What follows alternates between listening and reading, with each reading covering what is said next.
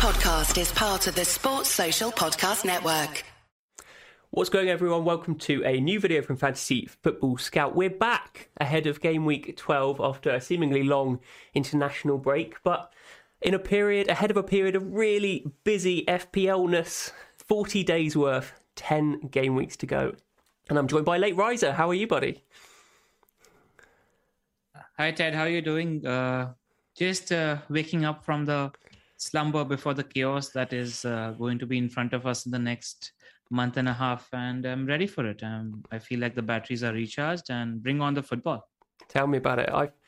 I've not really thought about football for a whole week, which is unheard of, but I'm back. I'm trying to get reinvigorated, and this is a good way of doing it. Let's talk about FPL.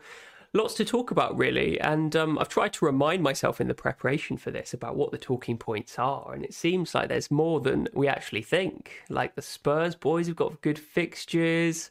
Callum Wilson, is he someone to consider? Which forwards do we pick? I mean, it seems like we were talking before video, and you were saying it seems like the status quo of FPL is a bit of like a low risk environment right now, right? Yeah, it is, because the captaincy is pretty much null and void. It's sort of like a stalemate in the game at the moment. And it might come into play maybe a few weeks later. But at the moment, because everybody is captaining Mo Salah, everything else that you do is sort of low risk because, you don't have so much effective ownership at stake. So you can afford to play your own game as long as you're captaining Salah at the moment. Yeah, it's interesting. It's almost like captaincy's been removed from the game, isn't it? It's we have to find different ways of getting bigger and bigger green arrows. And I know that you've been trying that, and credit to you. It hasn't quite been paying off with some of the hits, but I think just keep going with it. And you've got some moves lined up for this week. We'll come to those eventually. But let's have a look at how you got on in game week 11. So we've got your team up on the screen, 65 points, and you made one transfer, was it? Yes. I sold Rafinha for Diogo Jota, so a net 7 points lost and that on that move, but no regrets, because let's face it, that Rafinha goal was pretty much a cross, and in my opinion, he fluked a goal. But you don't. It's always about looking at the process, right? And in my head, I always told myself that whenever Diogo Jota emerged as an opportunity, if one of the Liverpool front three got injured, you go in. Because he's 7.5 million, playing striker for the most attacking team in the league. It's too much of a gift to not accept. And in my opinion, FPL, I always mention this, is putting yourself in a position to get lucky, right? If Jota braced or got a hat-trick, no one would be surprised. And I just wanted to play the odds and get him in place. Yeah, I think it's a perfectly reasonable set of transfers. I took Rafinha out as well. He's been shooting, a lot of long range goals recently, and obviously he's incredibly good at it, incredibly talented. But he's, it's unpredictable at the best. And as you say, his goal was fairly fortunate, I'd say. But I mean, who could predicted that West Ham would blow Liverpool over at the weekend? Tremendous performance from West Ham. They seem like the real deal this season, and pushing for top four even. I mean, some of the statistical models are projecting them to be fourth at the end of the year, which is incredible. David Moyes done a terrific job there. But yeah, go back to your transfers. I think Jota's a really good pick for the next 3 games with Firmino out. I mean, who knows the extent of Firmino's injury? He might even be out for longer. And just around the time Firmino might be back, we have Mane and Salah going to the AFCON, right? So It just seemed like a fairly reasonable move where I could just leave him in there. 100%. Well, tell me about the rest of your team. I mean, the back line looks pretty template, really. I think we both have the same back line. Ramsdale, Alexander-Arnold, Reece James and Cancelo, all doing the business this game week. And they seem like no-brainers right now. All really attacking players, apart from obviously Ramsdale. Yeah, very happy with that defense. Unless injuries force it, I don't see me touching my defense for a while, unless I move Shane Duffy out, because Trent, Cancelo, Reece James and Livramento just seem like good enablers. I actually might remove Duffy when I get the chance for maybe a Crystal Palace defender, because I think a big squad could be very useful in the Christmas period. And, because we have so much value on offer in that defensive pool of players, I think I might just do that at some point whenever I have some sort of a luxury move to make. It's a really interesting one, actually, because normally we don't have that much depth in our squads over Christmas. But as you say, everyone's relying on Salah captaining. There's not so many premium options in our squad site right now. So our benches are pretty full to the brim with attacking talent. I mean, you've got Maupay, Duffy, Livramento, all really legitimate options in any game week. And Brighton's fixtures, we'll look at fixtures coming up, but Brighton's fixtures are very good in the next 6. So it seems like we might be able to deal with Christmas a little bit more assertively this year, right? Yeah, and just about the value factor, we're going to be talking about Kane versus Son later, and people are talking about you're not going to really captain Kane, so go with the cheaper option because value matters. In my opinion, because of the insane amount of value that Trent, Cancelo, Reece James are offering, because of the value that the likes of Mbeumo, Jota, Rafinha, Bowen, Cornet are offering, where are you spending the money? Because there are so many good value options in the field of play at the moment. If I don't spend money for Kane, I have so much money just lying in the bank doing nothing. So I don't think value is a factor at the moment because there's so much value already on offer because of the options that are available. But it almost works in reverse, though, doesn't it? If you don't have those premium assets who are become really, really desirable and you need them in your team, it's like counterintuitive. Do you need to leave money aside in your team just to jump on those premium players when they actually come into form? Or is there a risk of forcing it? Is there a risk of bringing in these premium players when they're not actually doing that well? I think you just play the fixtures. I think premium players, more often than not, when a good run of fixtures comes up, they turn good picks. They're priced at 11, 12 million for a reason. It's because they're giving you 20 plus returns season on season. They don't need to, you don't need to look at 3 months of data and think that this world-class player who's produced 20 returns every season for the last 7 seasons suddenly turns into a bad player, right? So I think they're premium for a reason. And more often than not, when the good fixtures show up, they will too. Yeah, it's a really good point. I mean, it's long-term experience when we play this game. We know De Bruyne is a decent player. He hasn't done much this season, but he doesn't just become a bad player. So it's really interesting, yeah. And that is your strategy as an upside chaser, and to try and getting on those premium players at the right time with great fixtures. It's what you've done with Aubameyang in the last couple of game weeks, right? Yep. Unfortunately, he decided to miss penalties in his last 2 game weeks. If only that had happened. But it's all right. I'm still getting those green arrows. Like I said, it seems like a low risk field at the moment. The only real risky bet that I've made, and I've been very fortunate with, is not having Antonio since my wildcard. And that's worked out all right. Not that any of the replacements I've gotten have done anything, but thankfully he's not done much either. And I think I've been very lucky with that.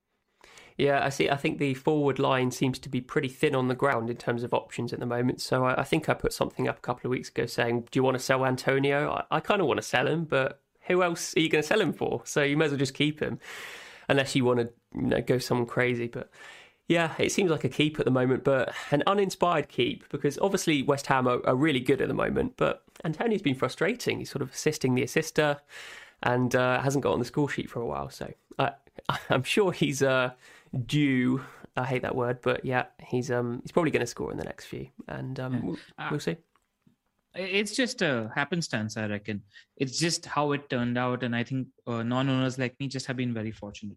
It's a good thing that West Ham are capable of scoring against anybody and everybody, which is why you'd be happy to play Antonio against anyone.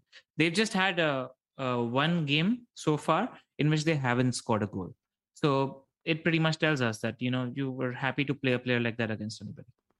It's crazy. I think one player that is flying under the radar a little bit is Pablo Fornals. Like, he's been pretty consistent all season, and he's one of those people, if you do like a stats graph or whatever, and you see him there and you go, I'm going to take him out because he's a strange pick. No one's going to pick him. And you go, he's been on the graphs every single week and he's just flying under the radar still. I mean, it's just, he's not perceived to be an excellent FPL pick, but I think he might be this season. Like, Jarrod Bowen's the same. But I mean, the difference has been that Fornals has actually been scoring and assisting pretty much every other week and still flying under the radar. It's the same case with Bowen as well. He's returned in 5 out of the last 6 game weeks. So he's actually one that I have earmarked for a transfer. maybe 3 or 4 game weeks later, I'm looking to get in Bowen. He's still under 3% owned as an FPL option as well. So I think he's a great option. And he's matching Antonio statistically as well in the past 6 game weeks. He's pretty much playing as the ancillary forward. I think Fornals is a really good pick as well. I just prefer Bowen because I think he's got more of a threat. That's completely fair enough. So you're thinking you're eyeing up Bowen ahead of Antonio in the next few weeks when West Ham's fixtures get a little bit better. Yeah, and you probably don't mind doubling up, right? Not like they cost too much money. I mean, Bowen 6.3, Antonio's 8.5 million at the moment. And if no forwards show up by the time West Ham's good fixtures come to us, I'm happy to go back to Antonio. He's a great pick at all times. So don't need to be stubborn with something like that. I think so.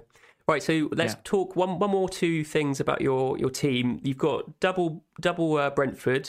That's been frustrating. What's your plan with those? Are you going to try and get rid of them both or just one of them? I am very optimistic about their next game because one thing Newcastle don't really know how to do despite the managers changing, and that's not because of the fault of the manager. It's just because of the quality of defenders they have on the pitch is that always back my attackers against that team. And I'm happy to give them the next game. I've seen a lot of people selling Ivan Toney, and I do pay a little bit of attention to psychology. And this is the guy who was not given a chance by Newcastle for years, and he was in that squad. And I think he might have a point to prove. I think we might see a big performance from Ivan Toney. I'm happy to be patient for the next game week and then decide what to do. Well, fingers crossed. Yeah, most of us are on Mbeumo or Toney owners, so fingers crossed our patience reaps some dividends next game week. Yeah. Kai Havertz is the last one. Presumably he's on your chopping block this week. Yeah, it's already sold. I sold him 3 days ago. Already sold. He looked like he was going up in price maybe yesterday, and selling Kai and buying whoever I decide to buy depended a lot on the Kane and Son decision, which we'll talk about later. Yeah, we'll come to your transfers at the end of the video. I think you've already made one, you just said, and I think you're planning to make another for a -4, which is interesting. We'll come to that later. Let's move on to my team. And I was a bit of a maverick this week, you'd be glad to know, Pranil. I took a -8 to get the players I wanted for the long term. And so the moves I made were De Bruyne, Rafinha and Mount out for Son, Foden and Jota. Had exact money to do all of it, and I didn't really want to get rid of anyone else in my team, so it just made sort of sense to me, even though it was 8 points to sacrifice, that I knew that I wanted all of these players going forwards, that I'll just pull the trigger, because they were all going to go up in price, and I would end up being 0.3 priced out. And I wouldn't be able to sacrifice, I would have to sacrifice another player that I didn't want to get rid of. So it just sort of made sense to me. Obviously, in hindsight, those set of transfers didn't work out immediately because Rafinha... Yeah, you don't judge a transfer like that over 1 week. You take your time to see how this pays off. And there are so many factors at play. People think, okay, that I sold these 3 players and bought these 3 players, and they only sort of look at the net results. Maybe even if you're calculating whether this move paid off in 2 or 3 game weeks, what you're not going to realize is because you made these moves and you set your team up, you're probably able to make other moves, which you might not make if you're behind the game and having those players, right? So there's that butterfly effect in play as well, where you're not now behind the game, you're at least on par, if not ahead of the game. So I think that also sort of matters. Yeah. It's really interesting, actually, that if I hadn't made those moves, as you say, I probably would have felt a little bit further behind. But I think a lot of wildcard teams that I've seen being advertised are similar, have similar midfields to mine, maybe excluding Gallagher as well. And obviously the same back line. I think most people have a Liverpool, Chelsea or Man City defence. So I feel quite comfortable with it. And I feel comfortable enough not to do anything this week. I think probably what I'll do is roll the transfer.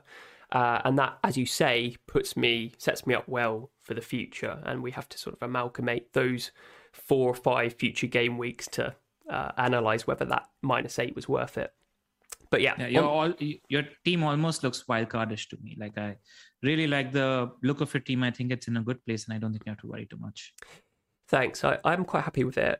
I think the couple players who I am a little bit apprehensive about the prospects are Jimenez in a Wolves side who don't seem massively free-flowing going forwards. We're going to look at attacking prowess next, I think. So we'll come to that. And Wolves have some strange results. But Jimenez, as we talked about earlier, is a talisman for that team. He's always capable of getting returns. He started getting FPL returns after a little bit of a drought at the start of the season. And also, as we've talked about, pedigree in FPL, where they might not have form, getting on them while they have good fixtures is a perfectly reasonable thing to do. I think Wolves have Norwich in their next 3, so I think hanging on doesn't seem like the worst idea. But I'm pretty happy with the current setup. If Callum Wilson scores a couple against Brentford, it's in the same price bracket, so it's not like you're far away from any of your targets as well. You can assess the field and decide what you want to do. Exactly. Callum Wilson seems to be a popular pick right now, but I'm not gonna jump on any bandwagons just yet until maybe he does warrant a consideration. But 63 points for me with a -8 brings me down to 55. A tiny red arrow, which I'll absolutely take. I think I went down from 110k to 125k. So with a -8, pretty happy with that. Sets me up well for the future.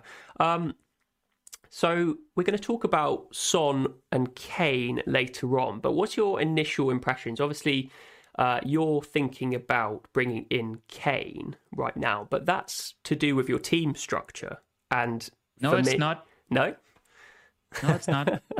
Could you have gone? I could have gone.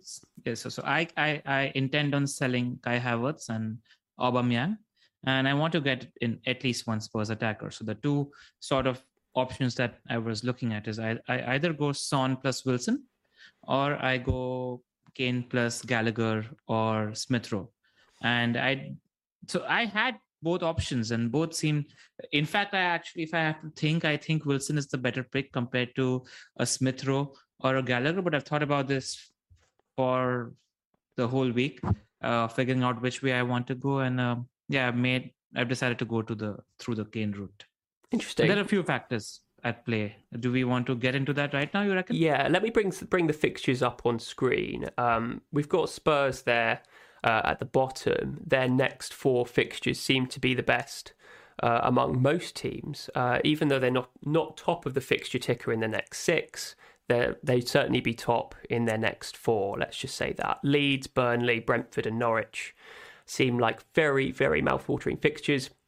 And Son and Kane seem the most obvious picks. Obviously, there's some talk about Emerson Royale and Reguilon being viable options, but the perceived indicator that Spurs still can't really defend that well is a really sticking point, really, for getting them. But they seem really advanced. But if you want to get on Spurs and you're not 100% sure how to do it, I think Son and Kane, don't overthink it. But in terms of which one to pick, I have obviously brought in Son. Late Risers looking to bring in Kane. And I think it really depends on the sort of dynamic of the teams they're going to face, because Son tends to do well with lots of space and Kane tends to do well with a lack of space, I think. Maybe that's a generic assumption, but give me your impression about which is the best to pick, Pranil. I don't know if one is the best pick or the other. I can give the reasons why I went Kane over Son, because I could have gone either way. Firstly, I don't see, if at all Salah slows down or dries up, I want to have the option of captaining a player and betting against Salah. And I'm just not there with Son as a captaincy option. I'm not as comfortable with Son as a captaincy option. I think I'm fairly comfortable captaining Kane at any point. I don't have a problem with that.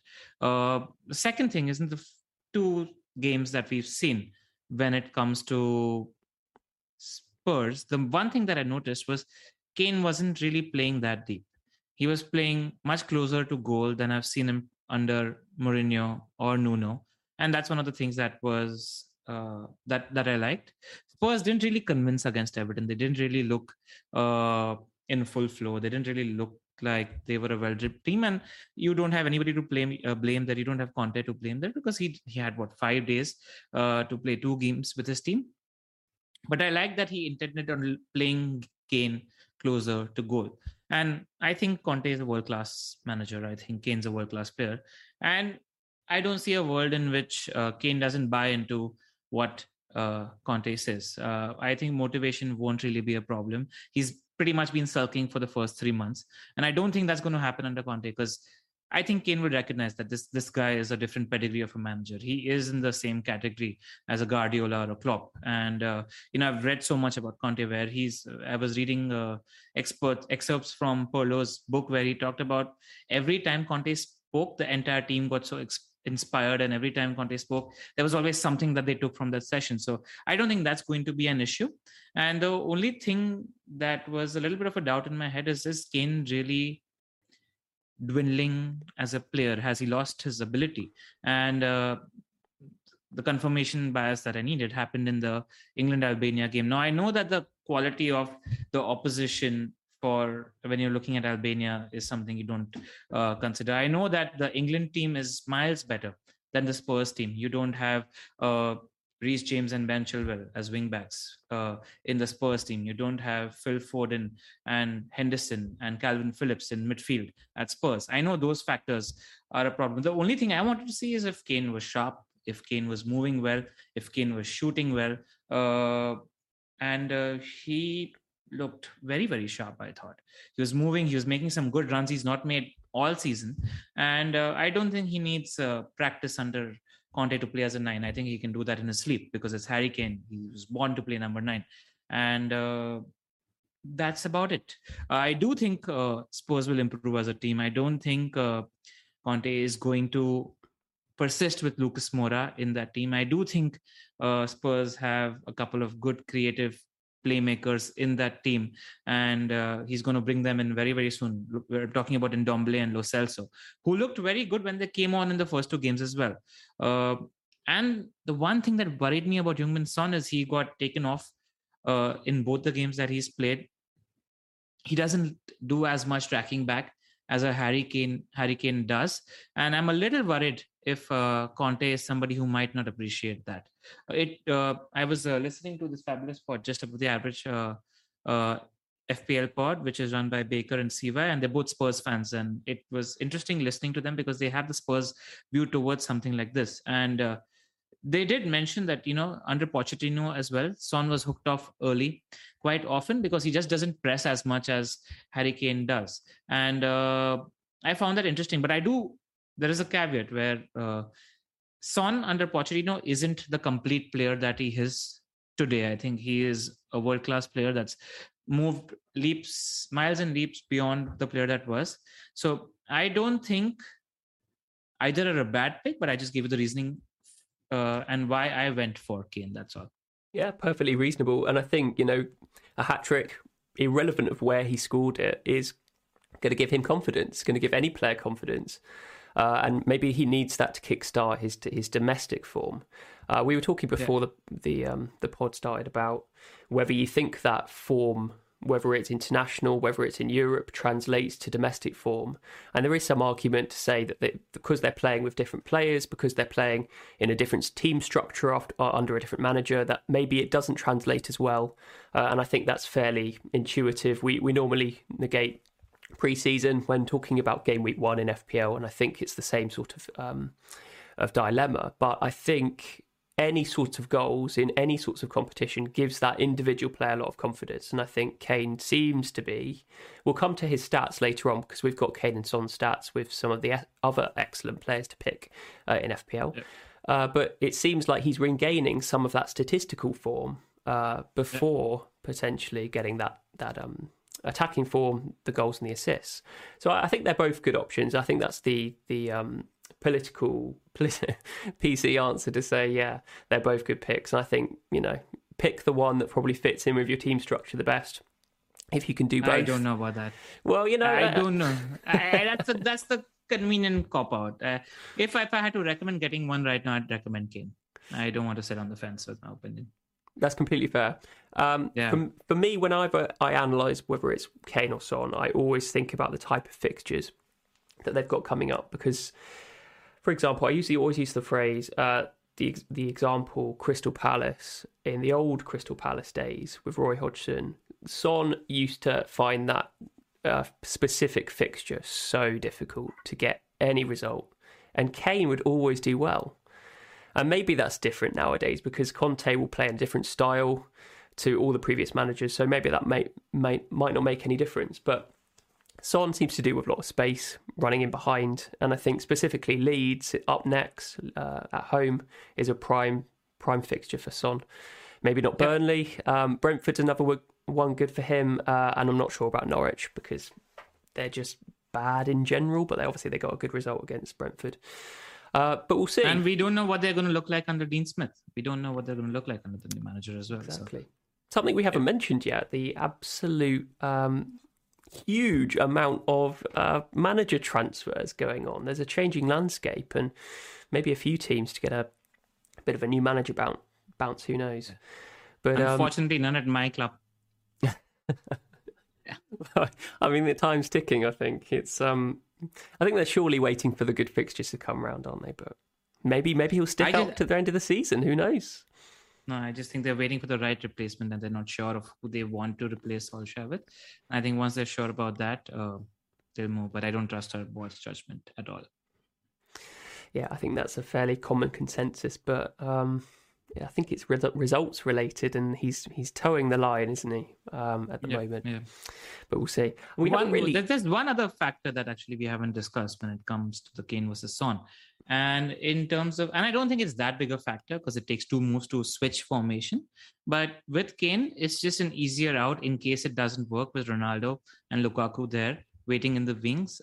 It's an extra transfer if you want to switch Son out and then move to Ronaldo or Lukaku in case that doesn't work. So that's also something that mildly plays on my mind as well. Yeah, absolutely. It's not too much of a factor because it's one extra transfer to switch that formation. That's all. Yeah, a placeholder for another premium option. Man United get a good fixture bounce in, I think it's game week 15. So I think Bruno Fernandes is a legitimate option. I think people are throwing him out the window a little bit, not considering him, but his stats are incredible. He's obviously off penalties, but that is not as much as a bearing, I think, as people think it is. But I think if people want Ronaldo as their Man United representative from game week 15, then yeah, it could sway you to bring in Kane right now. Because I think a few weeks ago when we were talking about the captain matrix, moving from Lukaku when he had good fixtures to Kane, and then to Ronaldo, and then the Chelsea and Man United fixtures dovetail quite well throughout the season. So it sort of organically lent its intuitive ways to sort of moving between the premium options. But that hasn't changed, and Spurs have got good fixtures coming up. So if you want a placeholder for Ronaldo, Kane seems like the option. But personally, I think that there's quite a lot of value going around in the team. So I prefer a cheaper Son and maybe keep my options open in the mid-price categories. But that's my personal opinion. I think a lot of people I'm never going to say Son in is a bad move. Son's a good player and a great FPL pick. So him in is never going to be a bad move. Cool. Yeah. We haven't really talked that much about the rest of the teams on this fixture ticker. We've obviously got Brighton at the top here.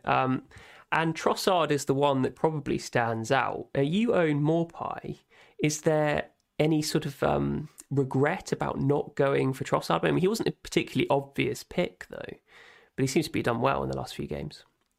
I got Maupay on my game week 8 wildcard when Maupay was playing Norwich at home. He's pretty much been on the bench since. And because we've got so many options in defense, and we got Livramento, who's a good option to play week in, week out, and I've had 2 other strikers. I've been pretty much playing either a 4-4-2 or a 3-5-2, and Maupay's on my bench. So that's what's been happening with my team. I don't intend on playing him anytime in the future. Right now, he's not even starting for Brighton at the moment. So, but I think Trossard is a great option. And that's also one of the reasons why I moved to the Kane plus 5.5 to 6.5 million bracket move, because I think the 6.5, that entire midfield bracket is filled with good options at the moment, whether you're talking about Gallagher or Smith Rowe or Trossard or Cornet or just Mbuemo or Rafinha. There's just so many good options in that midfield bracket. So if at all you want to switch and play the fixtures at that price point, I think it's quite convenient to make those moves. That's one of the reasons why I switched as well. Yeah, agreed. Crystal Palace and Gallagher have a good run of next 3 fixtures, Burnley, Villa and Leeds up next. So, and it's just not the next 3, like right until game week 21. So this entire 10 game week Christmas period, they're sitting 2nd or 3rd on the Fantasy Football Scout fixture ticker until that period. So Yeah. And our perception needs to change when it comes to Crystal Palace. They're not the same old Roy Hodgson team. They're a legit team now that deserves a lot more FPL attention. For sure. And when I produce this fixture ticker every week, there's normally some teams that go between the green and the amber, and it's Southampton and Palace at the moment which are wavering, and they're still green on this difficulty. But maybe if they continue to stay in that top half of the table, then they can be considered to move up to that next fixture difficulty. But yeah, I think Gallagher's cheap enough to just bench here and there when you've got some other great players off your bench that need to be playing in decent fixtures, so it's quite convenient in that way. So yeah, it might not be a bad strategy actually, going to sort of a couple of cheap 5.5 to 6.5 midfielders. Completely agree.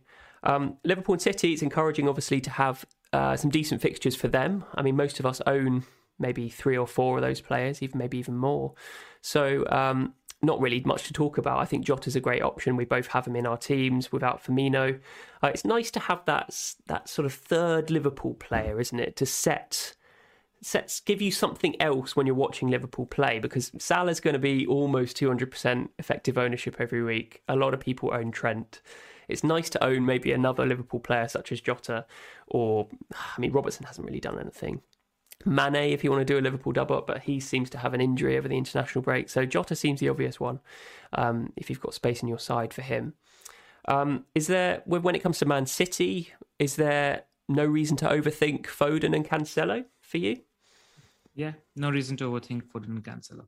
Get them in. I know that there's going to be a lot more rotation in December, but they're just really explosive FPL picks, and you get them for sure. And you see out the rotation when it happens. And I think there's going to be a lot of, this player played 2 games in the last 2 game weeks, and he's probably going to be benched in the next one. And we're going to be doing a lot of that sort of prediction in December, which I think is fine. Yeah. I think So I think, I'm not sure many people are going to be bringing in Norwich assets, and we've talked about Spurs. So let's move on and talking about teams attacking prowess. I've got a chart up here, and it's a bit of a strange one because we have Liverpool and Chelsea really setting the precedent in the top right-hand side, most attacking chances, and we've got Wolves in this random left-hand side with a reasonable amount of big chances, but really, really falling short in small chances, which probably equates to their really, really low level of shots, which is quite worrying as a Jimenez owner, let's just say that, but it kind of does describe how they're playing, doesn't it? They seem to be getting a few decent big chances, but other than that, they're not really doing anything, which is a bit worrying. Yeah. But other than that, there's a big old group between those three. Man City setting the lead, West Ham and Leeds. Leeds are interesting because my perception of Leeds, whenever I watch them, is without Bamford, without Ayling, without a number of their key players, they've suffered from injury, that they might have been falling short in the stats department. But it seems they're still shooting a lot, and maybe that's all Rafinha, but maybe they're still legitimately attacking side. What do you make of Leeds? Are they one to worry about going forwards, or do you want to wait before Bamford comes back before investing in that Leeds attack? No, I think Rafinha is always going to be a good pick, irrespective of the fixtures, because Leeds like to attack. And even though there's no Bamford at the moment, I think that sort of makes Rafinha an even bigger talisman, because I won't be surprised if Bielsa's just telling Rafinha, you're the main man. If you have the goal in your eyesight, take a shot, because everybody around doesn't really have that much quality in that Leeds team at the moment. So I have no problems holding on to Rafinha, but I do think there'll be better options that emerge. I think a lot of people are going to be moving from Rafinha to a West Ham midfielder around the game week 16 mark, because the fixtures get really good for West Ham. And like you see on this table, right, West Ham are a legit team. They know how to attack, and we've got good options in midfield when it comes to West Ham. And they're going to be seemingly more nailed as well, because Benrahma is going to be flying to the AFCON as well. So when that fixture crunch does hit closer to game week 20, 21, 22, when these players are flying off, Benrahma is one less player to worry about if you're going in for a Bowen. I agree. I think with Rafinha, one thing which is so counterintuitive for me is that he just scores incredible goals, and I'm just in my head I'm going, surely that's not going to happen every week, but it kind of has been. And his fixtures are getting kind of difficult. And without Bamford still, I'm going, can he keep this up? Because that versatility in the way he can score points. He's not scored a single big chance. I don't think he's got an assist yet this season. He's just scoring really good goals. And maybe that's just because he's an incredibly talented player. But it's a bit of an enigma for me. Let's just say that. You need to remember that even though he's not got a single assist so far, he's created a ton of chances so far this season. It's just that the caliber of the player that he's passing to is not really good at finishing because Bamford's not in that team. But he's still a decent pick. He's never going to be a problem in your team. You're never going to look at Rafinha and say, okay, this guy is an issue in my team. You're going to be happy to play him week in, week out. And the moment convincingly better options emerge, which is why I moved to Jota, because I think he's a much better option compared to Rafinha. We're talking about the team on top of your graph there, and the center forward for that team, price 7.5 million, versus the team on the bottom right corner. And if something like this happens, you make the move. If not, happy to just let him be in your team and play him every week. But I do think that shift is going to happen game week 16, and everybody moves in for a West Ham midfielder. Yeah, maybe. It's interesting that you say that, the calibre of his players, his teammates, not converting those chances. That's something that we see regularly every season. Mason Mount suffered from it last season, where Timo Werner struggled to convert a lot of chances created from Mason Mount, so his FPL returns were minimal.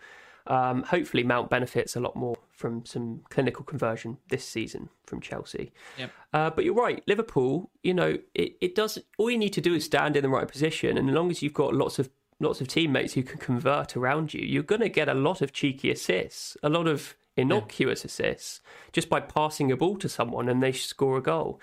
So sometimes it's worth considering team form when talking about bringing in a player, and I think that's why we both rate Jota in a way that we brought him in immediately when Firmino was confirmed out.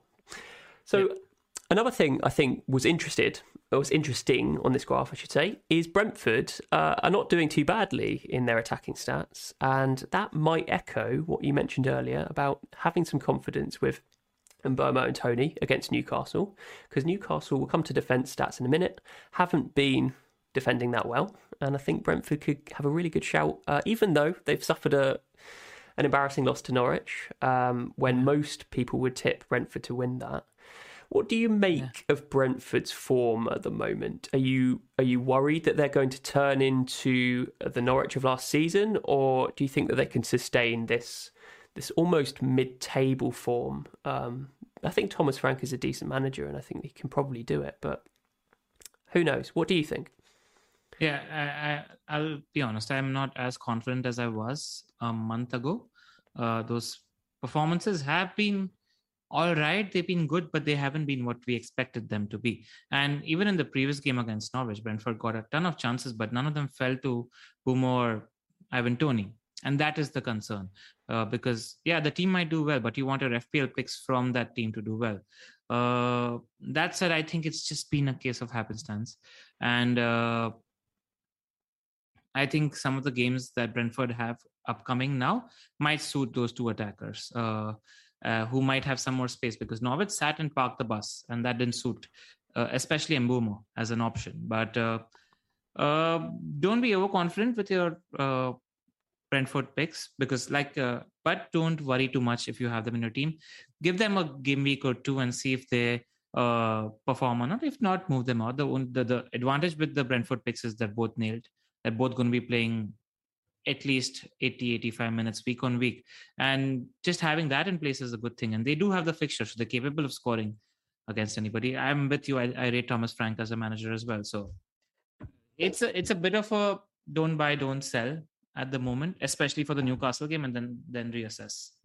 I mean, don't forget how unlucky they were with that offside. I mean, both would have got FPL returns against Norwich, and they were playing a pretty high line, Norwich, at that point. So there were periods in that game where they could have got returns. I think they were just a little bit unfortunate.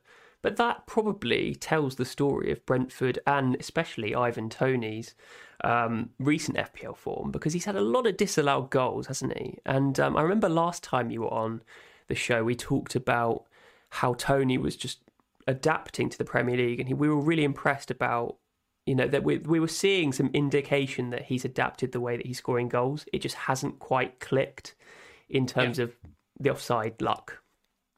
But he's clearly got some incredible talent, and I think he's not a must sell right now. Let's just say that. Have some patience, ride the wave for a couple of weeks.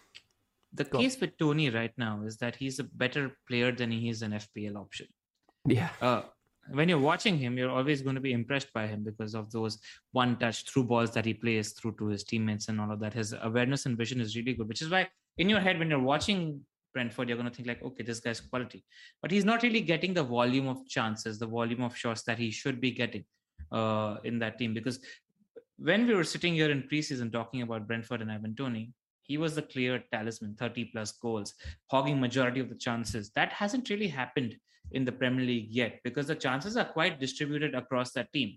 So that is the thing I'm worried about, where Ivan Toney might not be the talisman we think. He's a great player, but is he a great or a good FPL option? That's something that I'm assessing at the moment. He reminds me of Jimenez, to be honest, as in he's a very creative forward, feeds in Mbeumo more often than he actually shoots. And having that all-round ability is obviously fantastic. And having that dual threat from an FPL perspective is also good. But it does rely on Mbeumo having to convert. And he's hit the post along to that. There's not been in this narrative last few weeks that Mbeumo's hit the post like 6 times or something.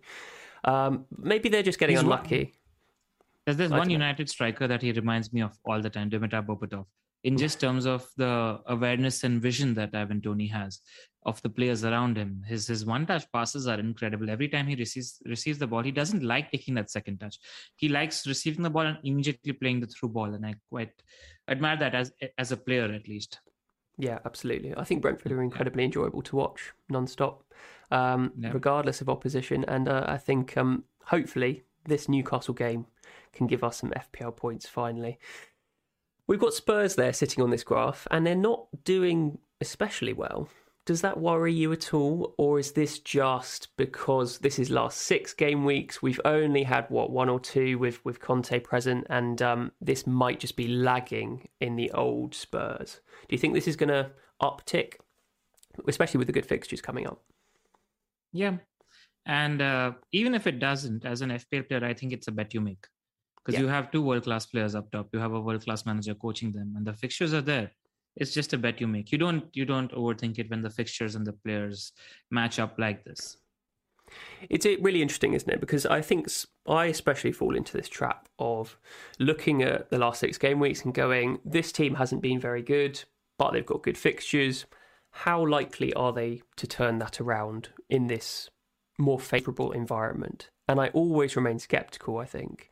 And I think those that are brave enough to dive headfirst into some good fixtures and take that plunge while accepting those risks will most of the time reap the dividends.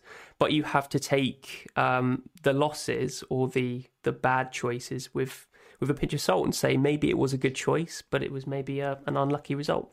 That's definitely something field of play, I don't do enough. The field of play is right now such that there is no real risky sell that you're making as long as you're captaining Mo Salah. So the field of play is sort of enabling you to play a little risky because everything else is not as much risk. Everything else is low risk. So I think there's more opportunity than risk at the moment, as long as you're captaining Salah. I mean, 100%. I mean, I've brought Son in for a -8. I mean, that's probably maverick enough. But sometimes these chances just bypass you. And I think this season has enabled a lot of people to be a little bit more maverick than they would normally be. So, interesting environment. Anyone else to talk about this? I mean, Man United are up there, but obviously suffering from fluctuations in form. Newcastle haven't been setting the world alight, have they? Maybe one of the worst teams. Norwich is even better than Newcastle. A lot of people considering Callum Wilson with their good run of fixtures. Do you favour Wilson for a forward spot? Yeah, if you're looking for a striker in that price range, I'd buy him over anybody else at the moment. I just think you play the fixtures again. Newcastle have good fixtures, if I'm not mistaken. They're Brentford at home, Arsenal away, Norwich at home, and Burnley at home. So for out of the 4 games, 3 home games against not really good caliber opposition, you take a chance. And if it works, it works. If it doesn't, he's not really that expensive. So I think you roll the dice. And we do know that Eddie Howe knows Callum Wilson. He knows Matt Ritchie. He knows Ryan Fraser. I don't think we know whether Fraser or Matt Ritchie are going to start. We do know that Wilson is going to start. And it helps that a manager knows the player and has been successful with him in the past. And we do know that he likes to play front foot football. So while I would never trust a Newcastle defender, I'd have no comms punting on a Newcastle attacker. That's sort of been a light bulb moment for me, because I didn't even connect the dots that Eddie Howe was obviously with Bournemouth and Callum Wilson and Ryan Fraser when they had that breakout season. So yeah, that's a really interesting for me, and that might have even convinced me that they will long term make it click. But yeah, that's a really interesting dynamic. But I mean, Callum Wilson's probably not for me. I mean, this is more of a jump than Son or Kane are going to gain some form. I can't jump from Callum Wilson and his overhead kick against who's it, Aston Villa. That's all he's done, and his stats are poor, but his fixtures are good. And it seems like that gap is bigger for me to sort of go, yes, he's definitely going to get some FPL form, rather than that gap is smaller for Son and Kane, I think. But as you say, the risk is lower because his price is lower and the forward options aren't setting the world alight. So I can kind of see it from that perspective. But and you need to wipe the slate clean. Those previous performances don't really matter, because we've seen Graham Jones mention that his approach was a defense-first approach. And we know Eddie Howe isn't defense first. He likes to play his football. He might have evolved as a manager and he might be more rounded, and they might not leak the amount of goals that they did at Bournemouth. But he does know how to get a team playing. He does know how to get a team passing. And that's about it. Interesting. One team that I do find interesting on this table is Chelsea. And that's because Romelu Lukaku might be fit again. And we might have a state of play soon where Kane is doing well under Conte. He's got the fixtures, and it's just not the next 4. He's got decent fixtures right through Jan. And then Lukaku starts performing, because Chelsea are a great team at the moment. And especially with Reece James fit and firing and being the best crosser in that team, there might be a state of play where we might want Salah, Lukaku and Kane. And people who spread the funds too much start worrying about where do they start getting these big hitters from, because that's something to think about, because I don't think you'll be able to ignore Lukaku for too long, especially with Reece James in that team now and then relying on crosses from that side. Do you think there's any credence in that quite powerful stat that 2 cool strikers really haven't been benefiting from the system that he plays? They've really suffered in the amount of goals that they've actually seen. Most of the goals seem to be coming from around that striker position. Do you think there's any logic in that, or do you think that that's just an anomaly and Lukaku will get back to form? For 70% of those statistics that you mentioned, Tuchel strikers weren't Romelu Lukaku. I think he's a different caliber of a player, and I wouldn't pay too much attention to that at the moment. Okay, fair enough. Yeah. But yeah, certainly Chelsea's attacking form seems to be very decent, and it might be somewhat skewed by that 7-0 Norwich game, but we'll give them the benefit of the doubt. I think Reece James and Chilwell have obviously made an incredible attacking difference. They almost play as strikers, so yeah, it'll be interesting how they change. Do they even improve when Lukaku comes back? Very one to monitor though, for sure. Let's move on and talk about defence. We've got the same sort of chart in reverse, really. Small chances conceded across the bottom, big chances conceded across the side. And rather interesting, this sort of shocked me that Aston Villa were the worst for both. And maybe that's to do with the opposition that they've played against. I can't honestly remember who they've played against recently. But it kind of shocked me nonetheless that they were so leaky. We've got Watford and Norwich and Burnley, the ones you'd expect, Newcastle, Man United, poor old Man United. But they have had a rough time of it. Everton, and that doesn't surprise me because they've been leaking goals left, right and centre. 5-2 against Watford, wasn't it? And yeah, they've been leaky. So a few surprises here. Man City and Chelsea bottom left, as you'd expect. Palace there, one of the strongest defences. we never really consider any Palace options. Maybe that's because though we don't really have an attacking Palace defender that's really obvious, and Guaita is a sort of left field goalkeeper pick. Is there anyone that springs to mind from a Palace point of view that you could? Yeah, the two defenders I'd consider strongly, because I have Duffy lying, and he's not exactly nailed as a player in that Brighton defense, with Lamptey close to being fit and Webster being fit. So for the more maverick managers who want to have a bit of fun, you have Lamptey as an option in that price bracket. But if you want to go safe, reliable, in the festive fixture schedule where you want to have a bigger squad, I think Mitchell is a decent option. He makes some runs on that left-hand side. And I think if you want to indulge, I think even Mark Guay, their centre-back, is a good option, because I was reading Tom Freeman, our deputy editor's article, and he spoke about how Guay is so good for baseline bonus points. So if Palace do get a few clean sheets, he's very likely to be in the bonus points as well. So that just seems like a very good, steady option, reliable in case the likes of Trent, Cancelo, Jota, Foden get benched, just to enable that bigger squad at a good price point of 4.5 million. So I'm not against anybody going for Mitchell or Guay at the moment. I think they are the players I would go to in that price bracket. And the only other one I'd consider is Lamptey, assuming everybody owns Livra. Fair enough. I mean, hopefully Lamptey can get back to form for Brighton, but obviously his injury record is the most obvious thing to consider. But I mean, I think one thing this chart does enable you to consider is, for a goalkeeper perspective, conceding lots of small chances, but not so many big chances might be good for save potential. And we've got Arsenal there, just on the cusp of that quadrant, and Ramsdale owners should be pretty comfortable. Obviously, he's in great form at the moment. That performance against Leicester was incredible, where most of us benched him. Those who didn't, absolutely congratulations to you.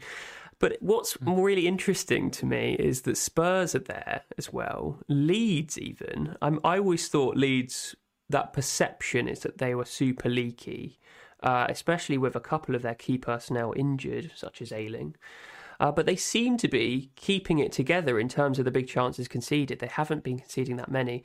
Maybe they've been benefiting from good fixtures. Maybe the teams against them haven't really conjured that much up. So maybe that's the reason. Yeah.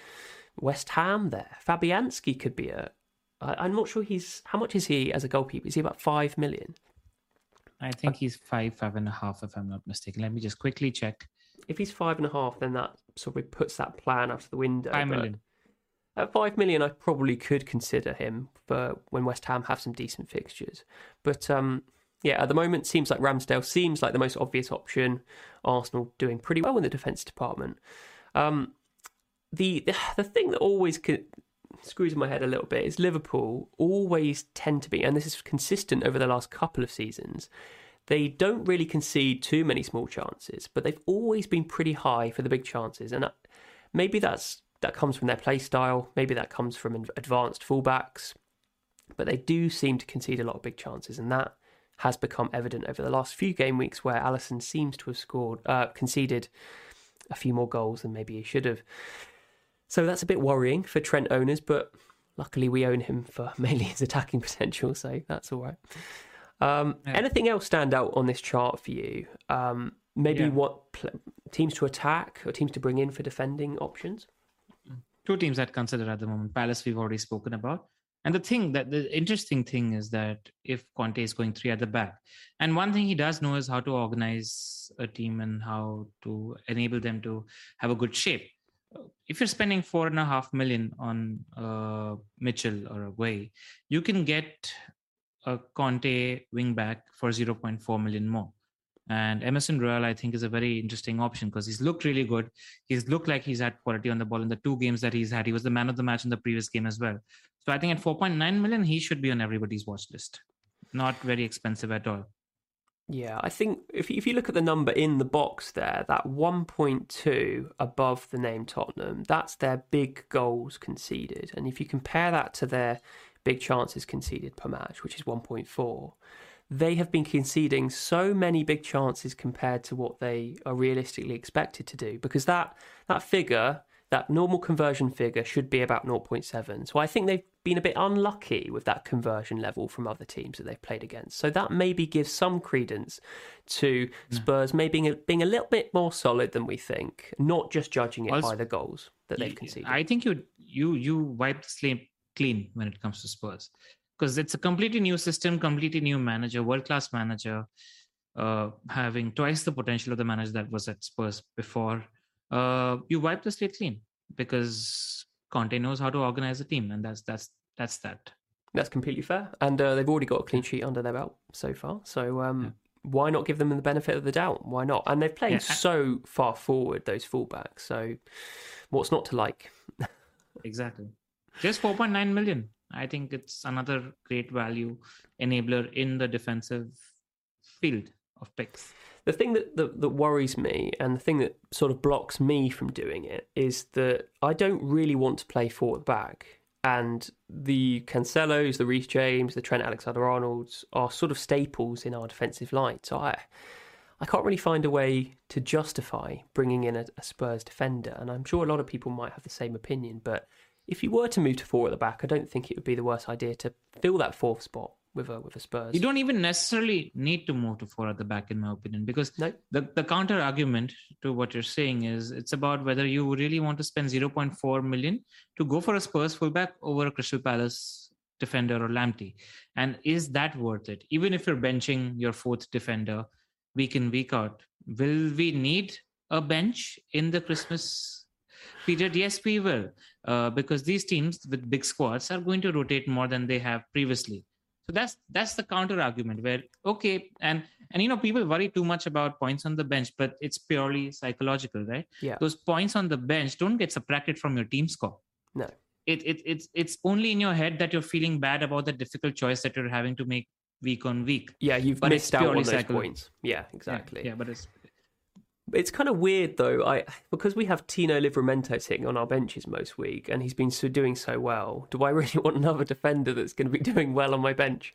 I kind of get where you're coming from though. You may as well have someone who's a decent FPL option on your bench than not having him at all, and he could especially always in December. Sub in.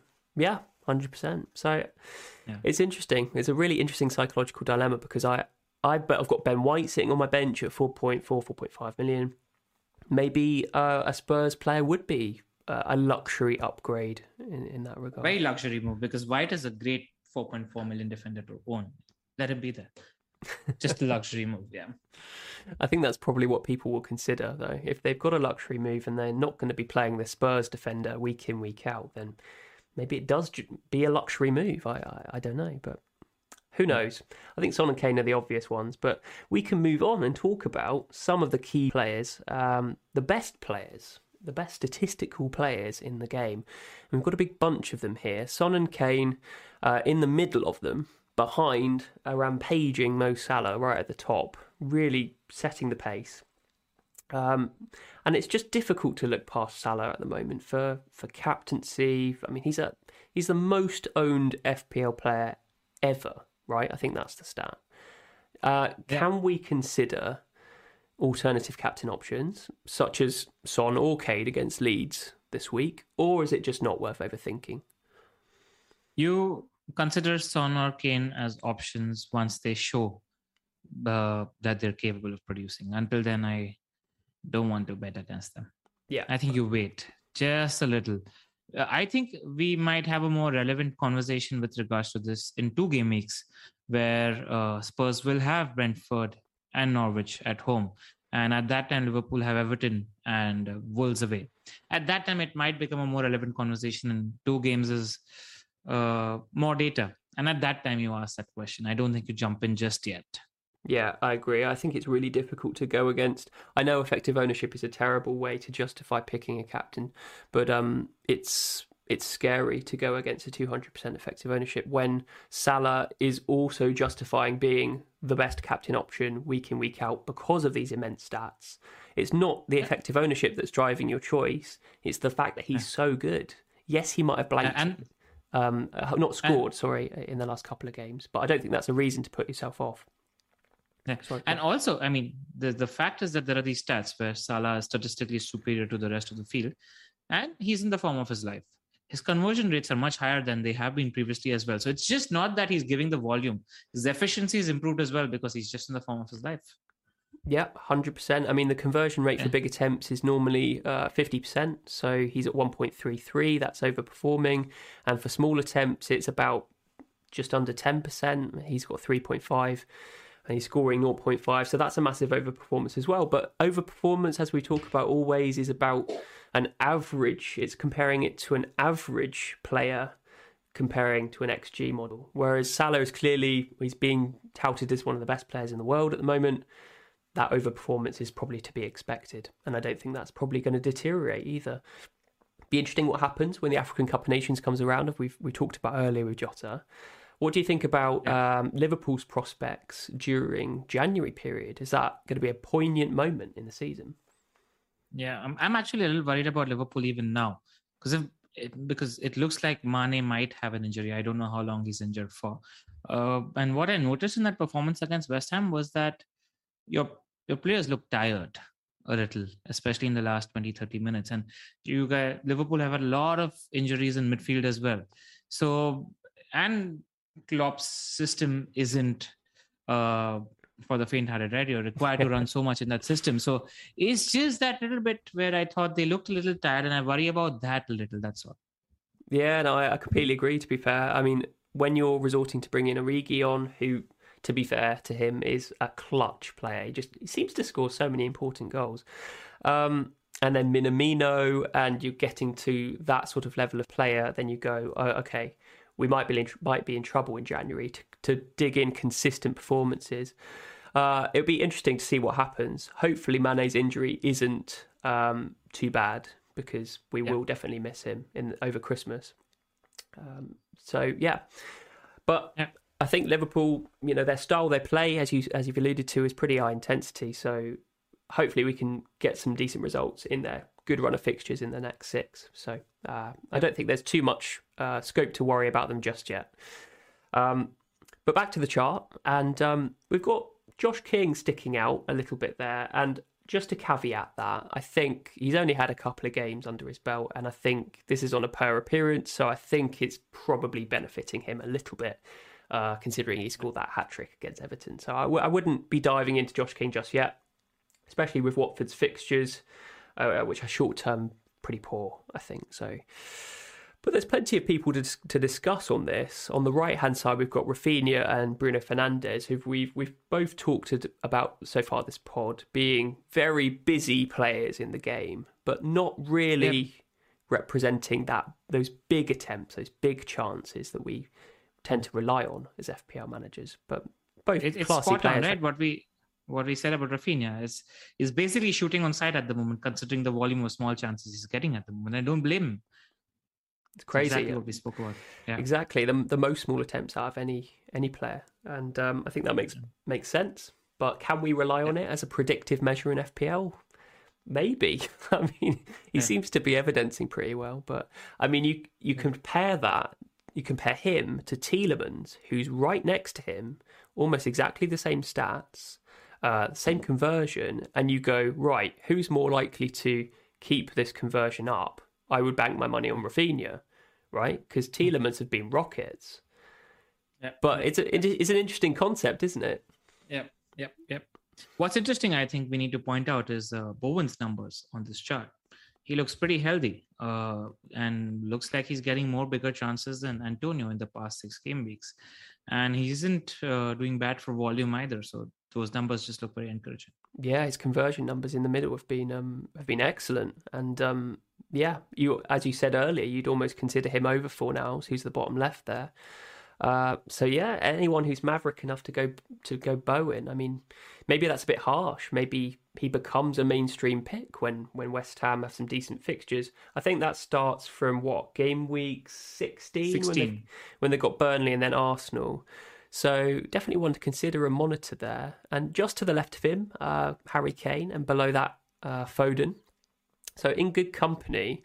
I was quite relieved, actually. Normally when I create this, I just plug in a spreadsheet and give some filters. And outcame all of these players, and every single one of them is in my team. So I'm very happy about that. But even the Reece James, Trent, and Cancelo are on there, so that's quite encouraging from an attacking standpoint. Gundogan always seems to have decent numbers, and I just I can never really understand how. But maybe that's that false nine that Man City tend to play. Tends to maraud forward a little bit. Just those shadow runs into the box all the time. Yeah, exactly. Great for big attempts. We've got Zaha there. Would you consider Zaha over Gallagher? I mean, is he going to be a legitimate option going forward? That's the problem with Palace and their attack at the moment. I think they're a little unpredictable because Vieira doesn't have a set front four. He's sort of playing horses for courses at the moment. He played Zaha up front against City. He's played Benteke up front and Edouard on the left against opposition that sits deep. Sometimes he's played Zaha on the right as well. So we don't really know what he's going to be sticking with. And I haven't really figured them. I got him Gallagher a couple of days ago in my team because my budget cap was 5.9 million. So it was between him and ESR. And I just liked what I saw from Gallagher in terms of making those shadow runs into the box. And like we've mentioned earlier, he's not really a bad option at that price. But I wouldn't mind considering Zaha given the fixtures that Palace have. And you can't see Zaha not playing at least 80, 85 minutes week on week. He's a really fit player as well. So good option. I just don't know if we've seen enough to judge who's better. Yeah, it's an interesting one. I think the price is a huge indicator, really. 5.7 for Gallagher? 9. 5.9. Yeah. So, I mean, that's pretty low risk to bring him in, and he's been getting the returns, mainly from assist potential, but his goals have been pretty decent as well. So I think he's a low risk pick. But if you're bold enough to go Zaha, then go for it.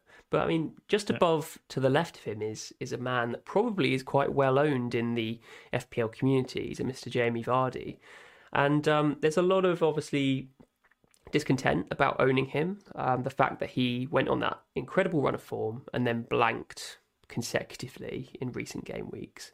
Now, Leicester have some good fixtures coming up after Chelsea this weekend. What would you do if you owned Vardy? Would you keep him or just get rid? I'd sell for Kane. You'd sell for Kane. I mean, it's fair enough because his price bracket's pretty high for what he's doing at the moment. And we've got lots of opportunity to make do. But yeah, I mean, I would be tempted to keep, maybe just ride the luck a little bit longer.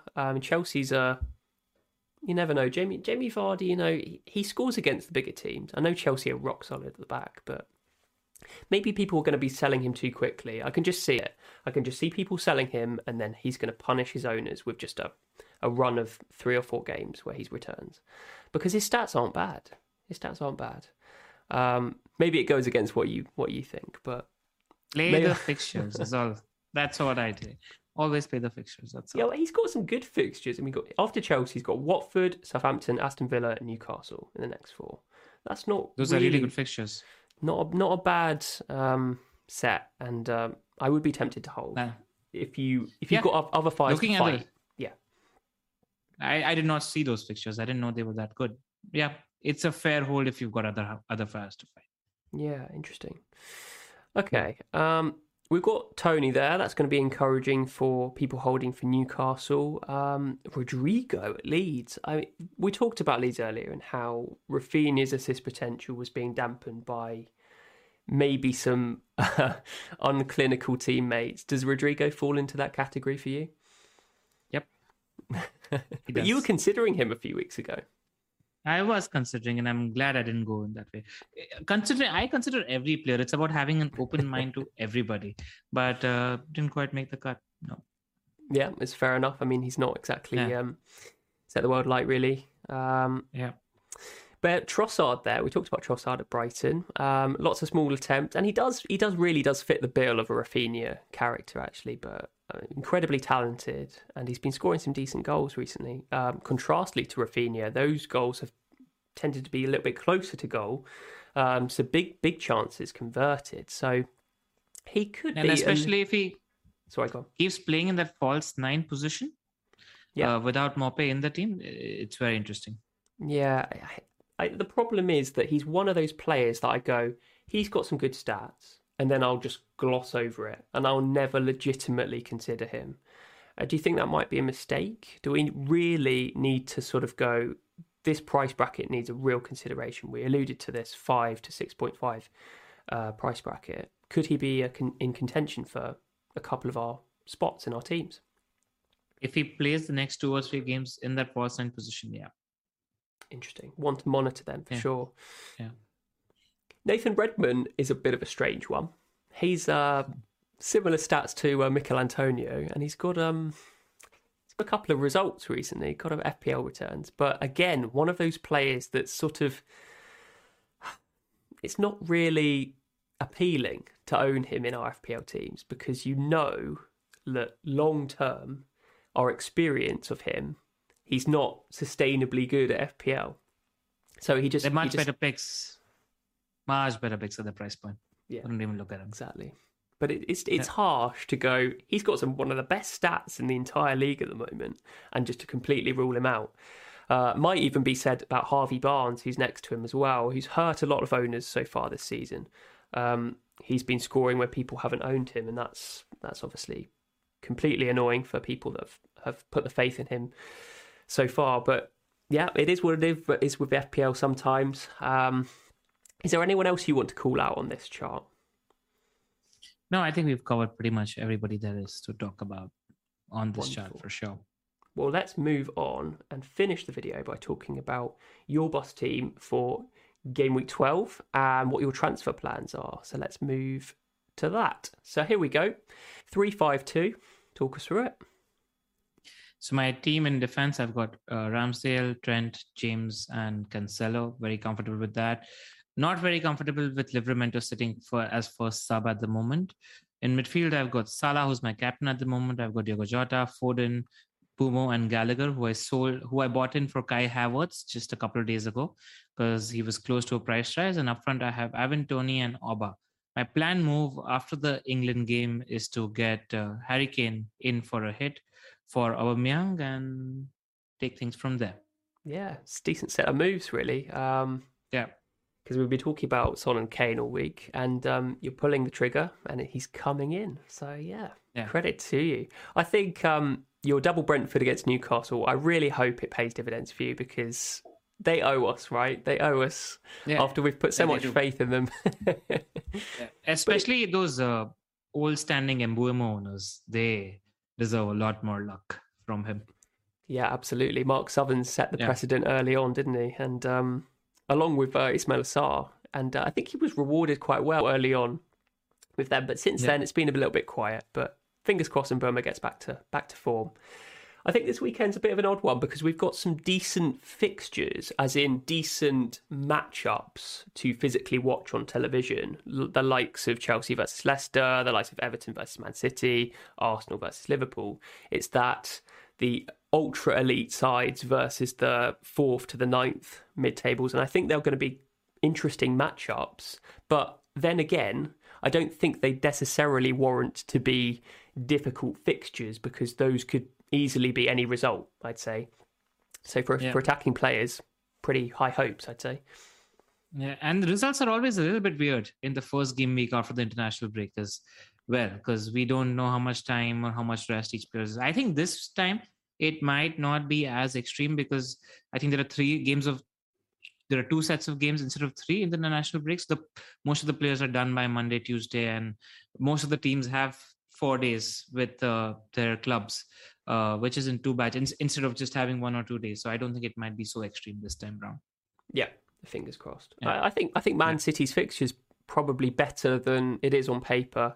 We saw in that defence chart that Everton were conceding loads of big chances. So Man City and Foden, who you've got the vice captain on, might get a good result there, I'd say. Yeah, let's hope so. So Salah captain, literally no level of doubt in your mind. It's going to be Salah captain for you this week. No, he likes playing against Arsenal too. True. Arsenal can be a little bit leaky, but obviously we've got Ramsdale in goal, counting on save points, right? Or a Leicester masterclass again, maybe. Hopefully not, because we both own Salah and Jota. Yeah, exactly. Points, counting on that, Yeah, fingers crossed. Well, let's have a look at my team, how I'm shaping up. with my -8 last week. I'm thankfully not doing anything this week. Rolling the transfer. I think the team looks in decent shape. Vice captain is on Son. I'm not tempted to captain the Spurs chap just yet. So it will be captain Salah. Don't overthink it. Antonio and Jimenez are playing each other, so not really sure what to expect in that game. Because Wolves have the capacity to turn it on, but then again, West Ham are in red hot form, so I really don't know what to expect. Obviously, if they both get on the score sheet, I'll be incredibly happy. But likewise with you, I've got Ivan Toney, and hopefully that Newcastle game finally gets Brentford on the score sheet. Well, certainly in terms of Mbeumo and Toney. But that Liverpool triple up looks appealing. Livramento on the bench against Norwich is definitely, as you've alluded to earlier, worrying. But you never know. Someone else might get benched. Maybe Cancelo gets his first rest of the season. Who knows? But always got to play the most attacking player, right? Especially in defence. Yeah. But yeah, pretty happy with that. What's your biggest excitement about game week 12? What are you most looking forward to? Just the football's going to be back on? Just the football that's going to be back on, and I'm looking forward to 10 game weeks in 40 days. It's a good underrated part of the season to try and make ground on everybody else, because people do struggle to keep up with the fast moving fixtures. So if you're paying close attention, it's a good time to climb. Yeah, 100%. For an FPL fan, this is the greatest part of the year, the best part of the year. Oh, maybe not. Yeah. Maybe the chips are the best part of the year. But as a content creator, it's a little bit hectic, but I'm looking forward to it. And bring on the football, because we've had enough international breaks for 1 year, right? Yep. Well, thank you very much for joining me, Pranil, and best of luck for game week 12. And I will catch you next time. Thanks everyone for joining in the chat. And great to have you on, Pranil. I'll get you on in a month or so again. Yep. Might be over Christmas. What day is it today? About 15th. Yeah, you free 15th. Just before Christmas? Yeah, let's do it. Why not? Nice one. Well, we'll catch up then. Hopefully more green arrows to you, and you'll be in the top 10k by then. Yeah. And to you as well. Hopefully next time around, both of us are sitting around at least the top 10k. Yeah, fingers crossed, mate. Okay. Yep. All the best. See you guys.